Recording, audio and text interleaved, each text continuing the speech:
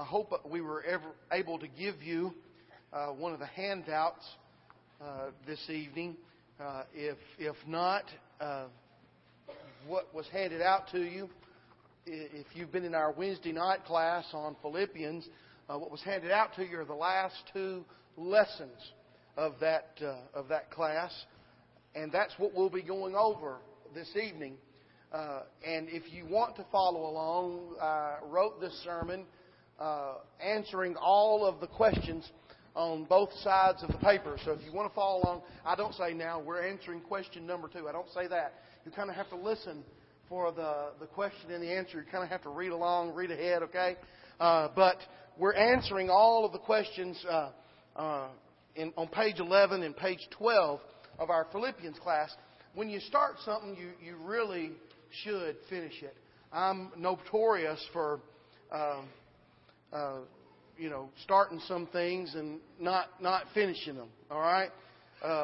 We've got a bathroom at the house that's got putty all over where the nail holes are, and putty where all the cracks are, and there it sits. I hadn't got up there and sanded or anything like that, so I'm notorious for doing things like that. But when it comes to God's Word in this particular class, I felt like it was important for us to finish the class. And so that's what we're going to attempt to do tonight. So just bear with me as we try to finish the book of Philippians. In the syllabus, the outline in your syllabus that I gave you at the very first class back in the spring, chapter 1 we were going to be looking at partaking of Christ. Chapter 2 we're going to be looking at the people of Christ.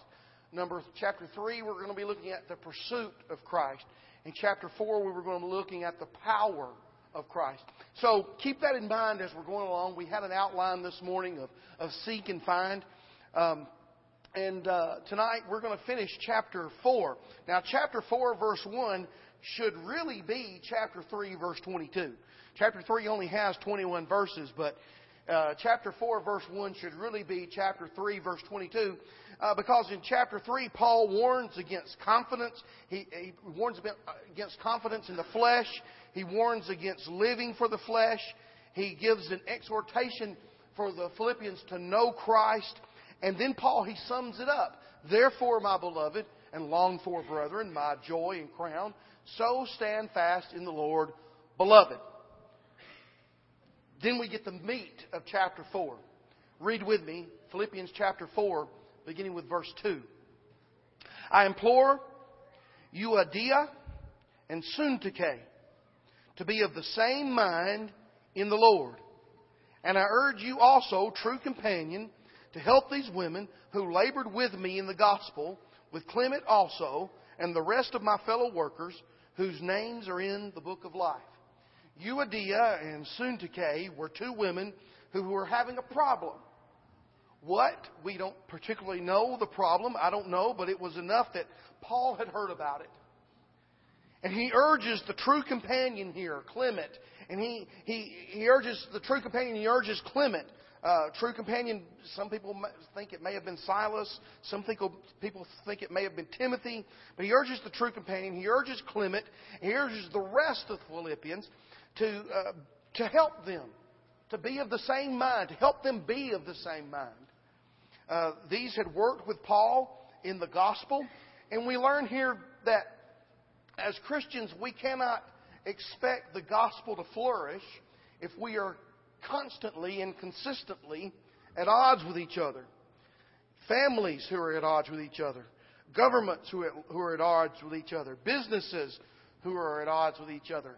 Congregations who are at odds with each other. They fall into this same rule. We can't expect the gospel to flourish. We can't expect our families to flourish. We can't expect this congregation to flourish if we are always at odds with each other. We've got to work by the same rule. But notice, these at Philippi, they were in the book of life. They were in the book of life. Their names were written in the book of life. Their names were there. The book of life suggests the idea that as the redeemed form a community or citizenship, Philippians chapter 3 and verse 20, a catalog of the citizens' names are preserved there. Luke chapter 10 and verse 20, or they're registered in heaven, Revelation chapter 3 and verse 5. Now, the question is, whose name is in the book of life? Paul is writing to Christians there at Philippi. Who will be there? Whose name will be in the book of life? Notice what the Hebrew writer says in Hebrews chapter 12, verse 22. But you have come to Mount Zion and to the city of the living God, the heavenly Jerusalem, to an innumerable company of angels. Notice, to the general assembly and church of the firstborn who are registered in heaven. To God, the judge of all, to the spirits of just men made perfect. The firstborn, Colossians chapter 1, verses 12 through 17, is Jesus Christ. That's who the firstborn is. So the church of the firstborn is the church of Christ. The church of Christ are the true Christians who are registered in heaven. Notice and read with me here in 1 Corinthians chapter 1 and verse 2. Paul writes to the church of God, which is at Corinth, to those who are sanctified in Christ Jesus, called to be saints, with all who in every place call on the name of Jesus Christ our Lord, both theirs and ours. Notice that the church belongs to God. Notice that the church is set apart. Notice that the church is in Christ. And we find this, how you get into Christ, in Galatians chapter 3, verses 26 and 27. The church has been called, it's been called by the gospel. 2 Thessalonians chapter 2, verses 13 and 14. The church has been called by the gospel, and the church has called on the name of the Lord. We learn that in Romans chapter 10, verses 13 through 17, and in Acts chapter 22, verse 16. Why are you waiting? Arise and be baptized and wash away your sins, calling on the name of the Lord. So, therefore, what we've learned in Hebrews chapter 12 and verse 23, the church is the enrolled. The church is what's enrolled in heaven. They're the ones who are registered, and they are the ones who are in the book of life. It's the church. Notice with me as we read the imperatives of verses 4 and 5 of chapter 4 of Philippians. An imperative are sentences that give a command. In the example on the screen, we notice that the words, look around, that can be a sentence. That in itself, look around, is an imperative command. Help out, that in itself is a sentence by itself. Help out, it's an imperative command. Be good, find yourself, smile, do something, appreciate, look up, stick with it. All of these are imperative commands and can stand alone as a sentence if the exclamation point is put at the end of them. I want you to notice here in chapter 4, verse 4, the imperative commands. Rejoice in the Lord always. Again, I will say rejoice. Let your gentleness be known to all men. The Lord is at hand. Imperative sentences are sentences which give commands. Each of these that we're reading on the screen right now is a command. Just as much as Acts chapter 2, verse 38, repent and be baptized, every one of you is a command. To rejoice in the Lord is a command as well.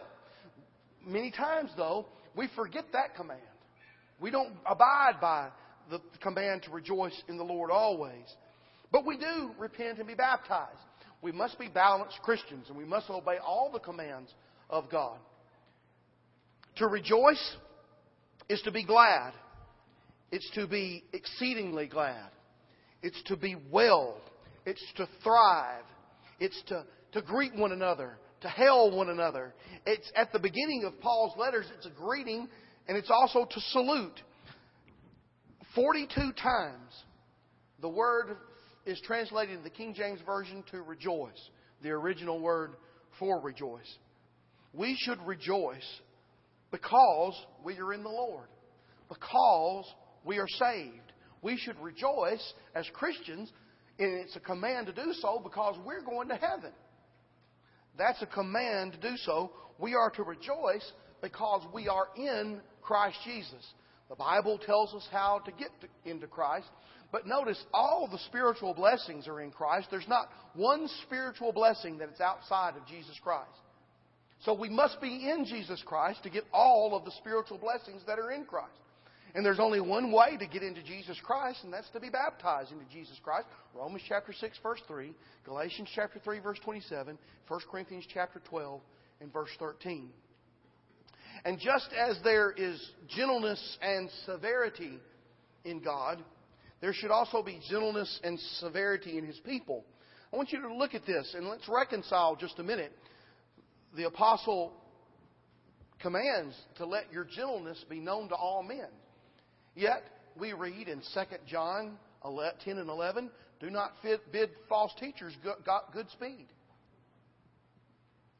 1 Timothy chapter 6, verse 5, withdraw yourself from false teachers. Ephesians chapter 5, verse 11, have no fellowship with false teachers. Titus chapter 1, verse 13, sharply rebuke false teachers. Titus chapter 1, verse 11, stop the mouths of false teachers.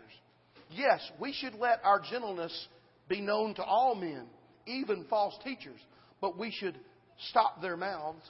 We should sharply rebuke them. We should have no fellowship with them, and we should withdraw from them and bid them not good speed. There is a severity to God's love as well as a gentleness. And the same should be for His people. There are limits to gentleness that are biblical. Why are we to let our gentleness be known? Well, we learned this from the Scriptures because the Lord is at hand. The Lord is at hand in what sense? Well, He could come back at any moment. That was Matt's Devo at the camp out this past weekend. That the Lord Jesus Christ could come back at any moment, the Apostle Peter says. Read with me.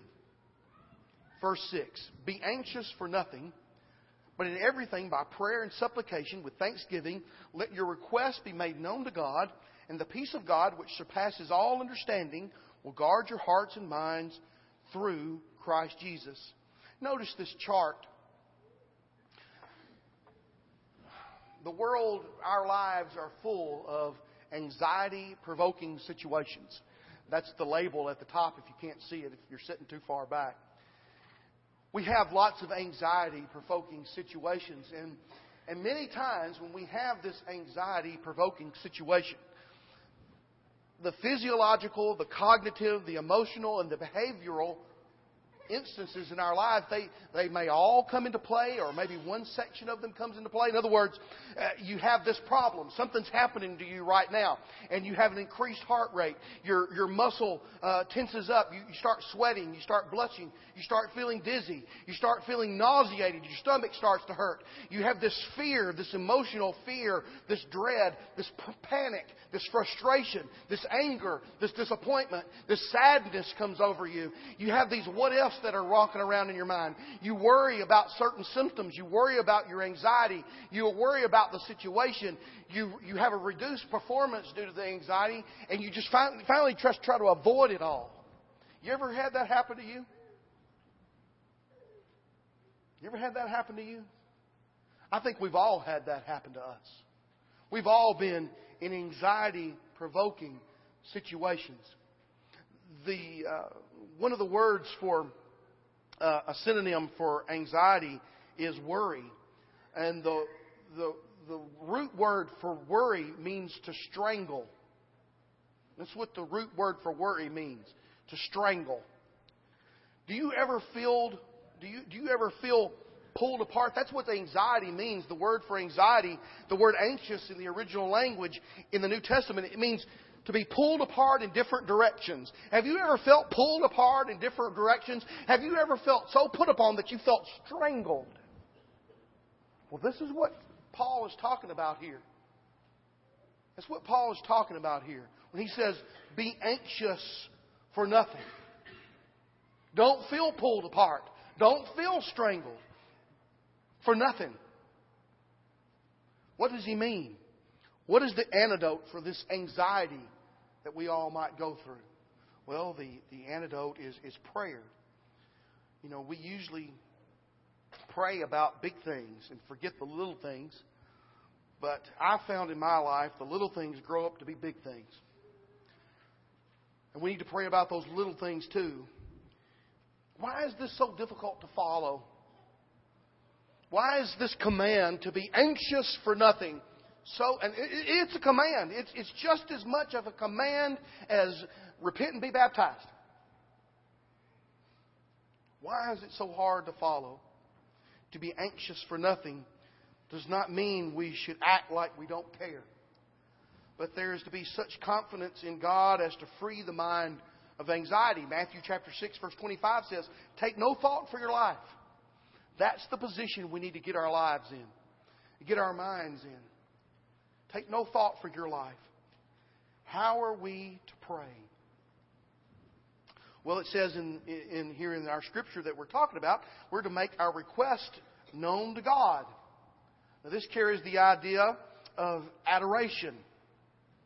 That we adore God.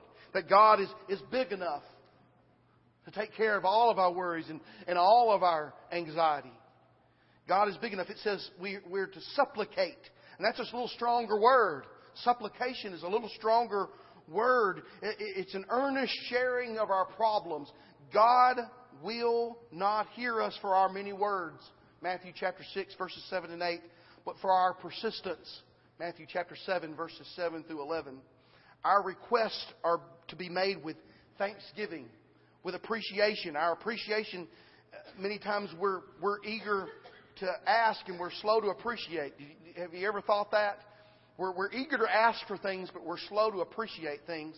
The picture on the screen is from a movie that I watched back before we went on vacation and did all that. It's from The Hunchback of Notre Dame. Okay? And this is Esmeralda, and she's kneeling in the big cathedral of Notre Dame there. And she's praying. And she's praying for her people. She's praying for something unselfish. And they show all the prayers of everybody else that's there praying too. And everybody else is praying for wealth. Everybody else is praying for glory. Everybody else is praying for the man or the woman or the house or the king's favor. Everybody else is praying for something they want. And she's praying for somebody else. It got me to thinking that we should be appreciative in our prayers. We are very quick to ask for things, but we're very slow to appreciate what God has given us and what God will do for us. That will help a lot on our anxiety. We'll gain the peace. We'll gain the peace of God.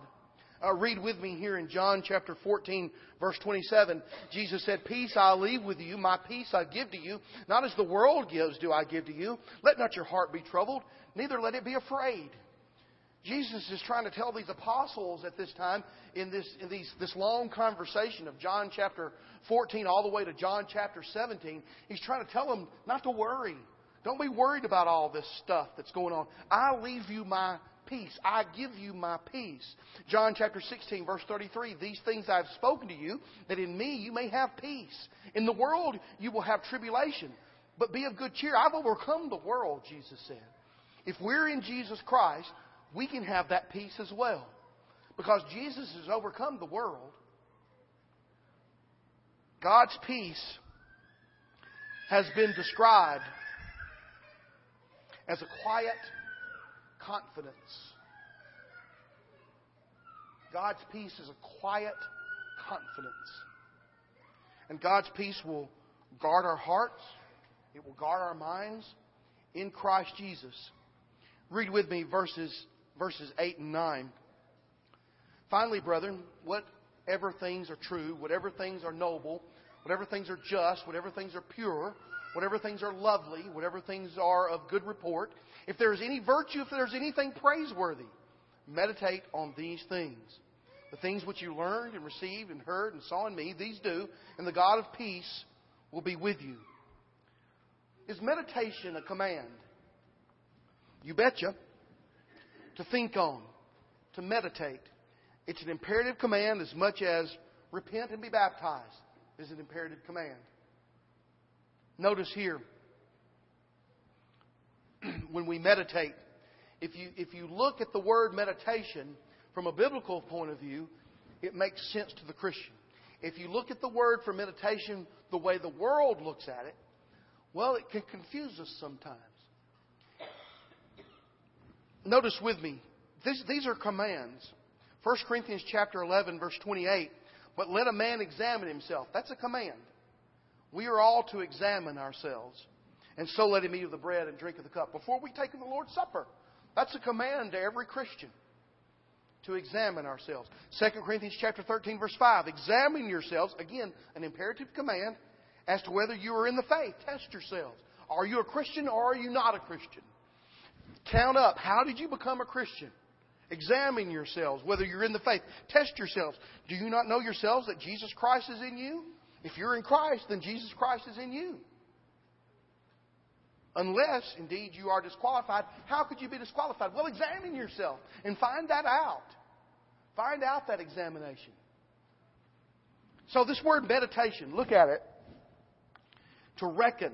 When we examine ourselves, when we meditate, we are to reckon, we're to compute, we're to calculate, we're to count over, we're to take an account, we're to make account of, to pass to one's account, to impute, to number among, to reckon or account. It's almost like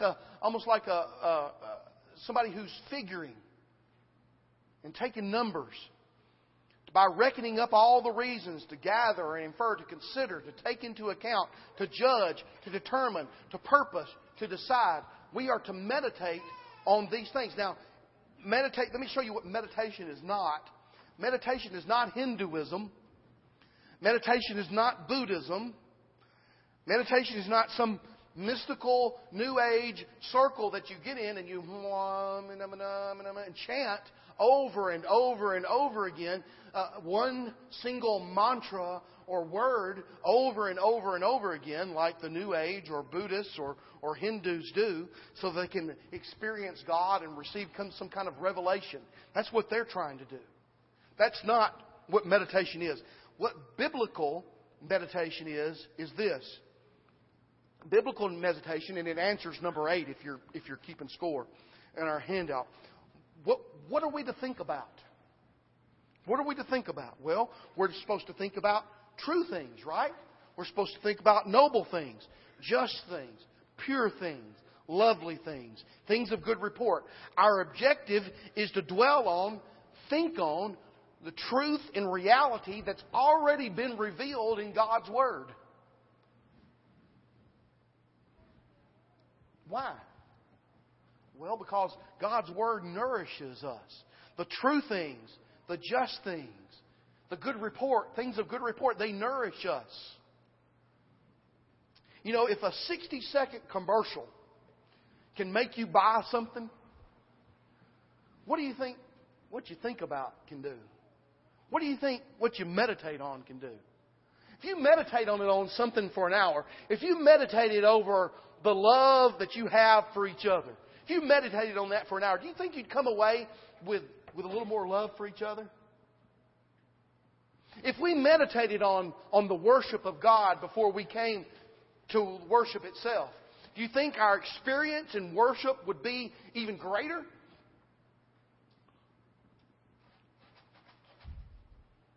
Psalm chapter 1 verse 2, make the Bible your primary focus of meditation.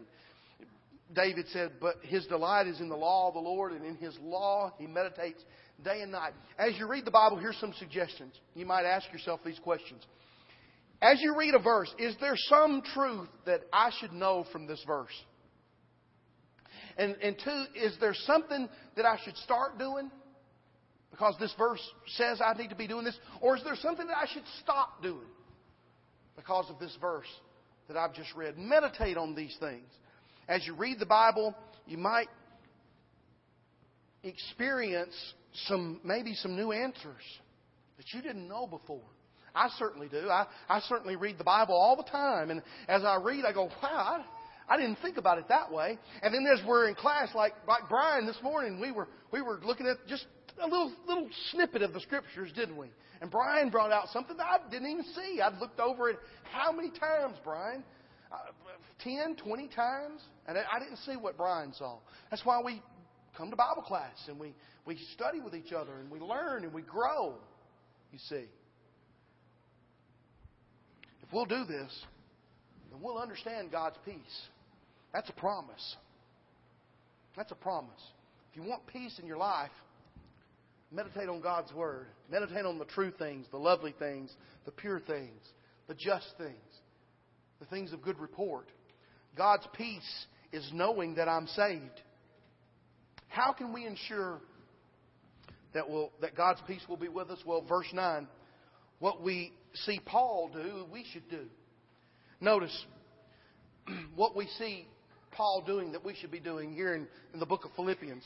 He had efforts to save the lost. He did that. Paul tried to save those people that were lost. Chapter 1, verses 12 through 14. We should be doing that too. His joy in suffering. Even though he suffered, he had joy. We should be that kind of Christian as well. Chapter 1, verses 12 through 18. We should imitate Paul. His pressing toward the goal. Even though there were so many problems, even though he was in prison as he wrote this letter, chapter 3, verses 12 through 14, he pressed toward the goal. So should we. The goal of heaven, the goal that God has given us. His concern for the brethren, chapter 4, verses 1 through 3. He had great concern for the brethren. So should we. All the people here at Fountainhead, all the Christians that we know of all around us, we should have great concern for them. Those in the hospital, those in the prisons, those that we know who aren't able to be here right now, those who have lost their way. We should have great concern for our brethren. We should be doing these things because we see Paul doing these things. Look with me at Philippians chapter 4 and verse 10. Now we're on the last lesson. If you'll turn to page 12, we're at generosity now. But I rejoice in the Lord greatly that now, at last, your care for me has flourished again, though you surely did not care. Though that you surely did care, but you lacked opportunity. Not that I speak in regard to need, for I have learned in whatever state I am to be content. I know how to be abased, and I know how to abound. Everywhere and in all things I have learned both to be full and to be hungry, both to abound and to suffer need. I can do all things through Christ who strengthens me. The Christians at Philippi, they were a generous people. They were a very generous people. Notice what the proverb writer says in Proverbs 22, verse 9. He who has a generous eye will be blessed, for he gives of his bread to the poor. The Philippian brethren, they made sure that Paul rejoiced because he knew that they genuinely cared about him. Paul rejoiced because the Philippians genuinely cared about him. Paul had learned to be content even when he was abased, even when he was made low. That's what abased means. He was made low. He knew how to be content even in abundance, when he was full or even when he was hungry. He knew how to be content. You know, sometimes life, it just gets too hard.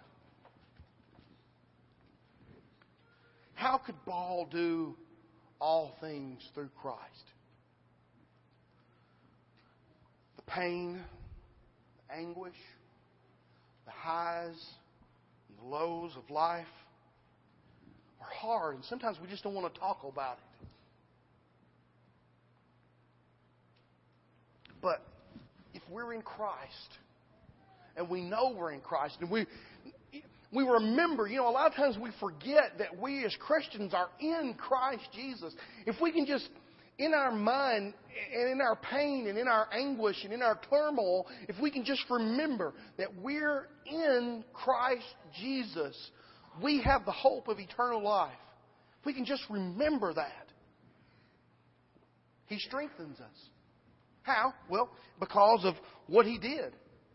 He was crucified for us. And my recognition of that will give me peace. Even in times of bad trouble. Notice, verse 14 of chapter 4 of the Philippians. They've been assisting Paul since the beginning of the gospel. Nevertheless, you have done well that you have shared in my distress. Now you Philippians know also that in the beginning of the gospel, when I departed from Macedonia, no church shared with me concerning giving and receiving, but you only. For even in Thessalonica you sent aid once and again for my necessities. Not that I seek the gift, but I seek the fruit that abounds to your account. The Philippians had been assisting Paul, again, since the beginning of the gospel in that area. And notice he addresses the letter at the very beginning. He addresses it to the bishops and the deacons and the saints.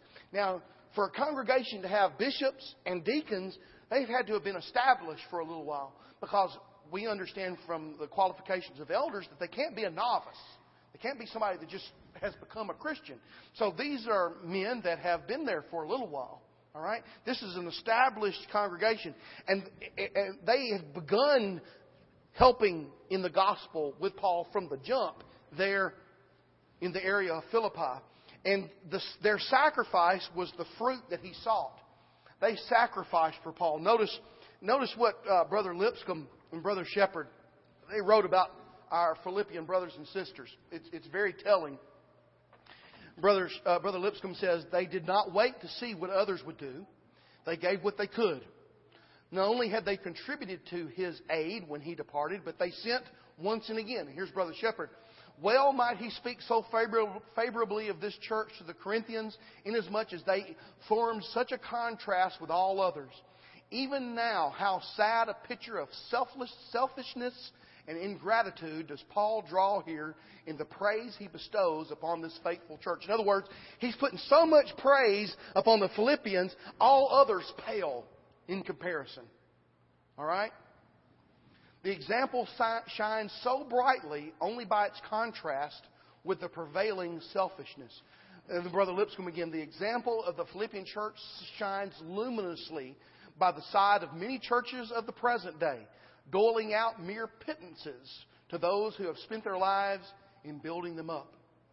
We've got to remember, all of us here, all of us, even Brother Charlie, who has been here since day one, I think, Brother Charlie, we've all got to remember we are drinking from cisterns we did not dig. We understand that. We understand that we stand on the backs of great men and women who worked hard in this congregation to build a congregation of the Lord's Church here at 290 Fountainhead Road. Not only do we have those at our back pushing us, we have God's peace, God's glory, and heaven where God Almighty lives in our front. And we've got to be striving for that. We can't give up. We can't go down. We've got to be as giving as the Philippian brothers and sisters were. That's our example. That's what we're going to strive for. Not only strive for, but surpass. Philippians chapter 4, verse 18. Indeed, I have all and abound. I am full, having received from Epaphroditus the things sent from you, a sweet-smelling aroma, an acceptable sacrifice, well-pleasing to God, and my God shall supply all your need according to His riches and glory by Christ Jesus. The Philippians had sent what Paul needed, and their sacrifice was a sweet-smelling aroma. Just as the priests of old would offer up a bull on the altar, and it was a sweet-smelling sacrifice to God, their sacrifice of their things, the things that they had sent to Paul to help him out while he was in prison, that was a sweet-smelling sacrifice to God. When we give on Sunday morning, and we give as God wants us to give, it's a sweet-smelling sacrifice to God. He loves that. God is pleased when His children give. And notice, God will give us everything that we'll need. He'll supply all of our basic needs. If we freely sacrifice for Christ, He will bless us so that we need no good thing. Matthew chapter 6, verse 33, we'll get the food, we'll get the clothing, we'll get the shelter that we'll need. They'll be ours. So look at verse 20. Now to God and our Father be glory forever and ever. Amen. So we glorify God. He has given us so much, and we give back. And so the glory is to God because it's God's anyway. We glorify God forever and ever for His goodness. Paul ends the letter, verse 21. Greet every saint in Christ Jesus. The brethren who are with me greet you. All the saints greet you, but especially those who are of Caesar's household. The grace of our Lord Jesus Christ be with you all. Amen. There were some who stayed with Paul, and they tended to his needs. Now Caesar, he wasn't a Christian. Caesar wasn't a Christian at this time, but his household consisted of his servants, it consisted of his slaves, it consisted of his guards, his family members. So some of his slaves, some of his servants, maybe his guards, maybe even a family member or two were Christians. Notice verse 23. Paul ends this letter the same way he does every letter that he's written, with his core message of the grace of Jesus. Notice this with me. I went back through and I looked at the ending of every letter of Paul. Romans, 1st, 2nd Corinthians, Galatians, Ephesians, Philippians, Colossians, 1st and 2nd Thessalonians, 1st and 2nd Timothy, Titus, and Philemon. And I just want you to notice here with me. Here in Romans chapter 16, verse 24, the grace of our Lord Jesus Christ be with you all. Amen. 1 Corinthians 16:23, the grace of our Lord Jesus Christ be with you. 2 Corinthians 13:14, the grace of our Lord Jesus Christ and the love of God and the communion of the Holy Spirit be with you all. Amen. Galatians 6:18, brethren, the grace of our Lord Jesus Christ be with your spirit. Amen. Ephesians 6:24, grace be with all those who love our Lord Jesus Christ in sincerity. Amen. Notice here in Philippians 4:23, the grace of our Lord Jesus be with you all. Amen. Colossians 4:18, the salutation by my own hand, Paul, remember my chains. Grace be with you. Amen. 1 Thessalonians 5:28, the grace of our Lord Jesus Christ be with you. Amen. 2 Thessalonians 3:18, the grace of our Lord Jesus Christ be with you all. And amen.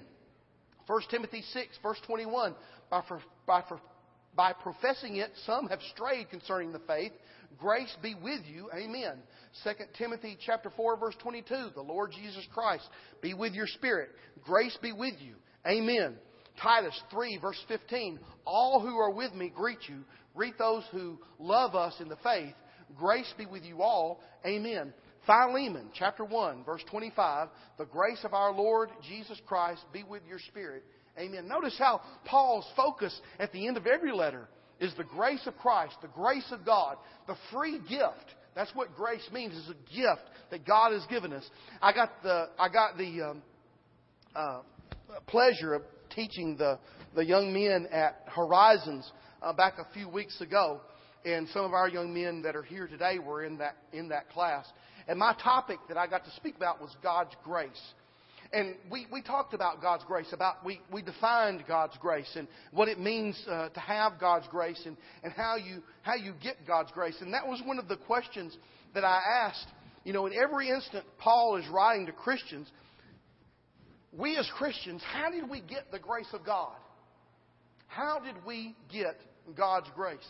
And I take your mind back to a few weeks ago when we talked about John chapter 3, verse 14, where it said that Jesus said in John chapter 3, verse 14, that just as the serpent in the wilderness, Moses had to lift that up in the wilderness, so must the Son of Man be lifted up. And we looked back at Numbers chapter 21, where Moses had to make a serpent in the desert because the children of Israel were getting bitten by the snakes. They wanted to be relieved from the snakes. And God's grace said, Moses, make a serpent, put it on a pole, and whoever looks at it will live. That was God's grace. But it took faith on the people's part to look at it and live. It's the same way for us today. Mark chapter 16, verse 16. He who believes and is baptized will be saved. God, by His grace, gave us Jesus Christ. That was God's grace. He gave us a free gift. It was Jesus Christ who died on the cross. He was lifted up just like the serpent in the desert was lifted up. And by His grace, we are saved through faith. We have faith enough to know that if we believe and obey, we'll be saved.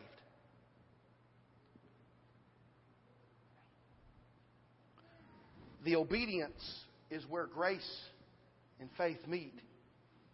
And so, Philippians chapter 1, verse 6, being confident of this very thing, that He who has begun a good work in you will complete it until the day of Jesus Christ. If He started a good work in you when you became into Jesus Christ, He'll complete that good work. But you have work to do too. We all have work to do if we're in Jesus Christ. And we can't just take the grace that we've been given. And I used the example of the boys at Horizons.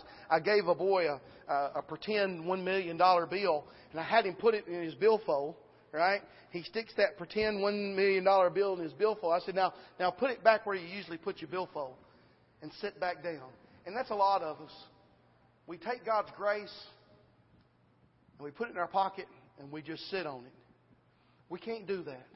For God's salvation, for His free gift to do us any good, we've got to use it. We've got to get up and we've got to work. We've got things to do too. We finished the book of Philippians tonight.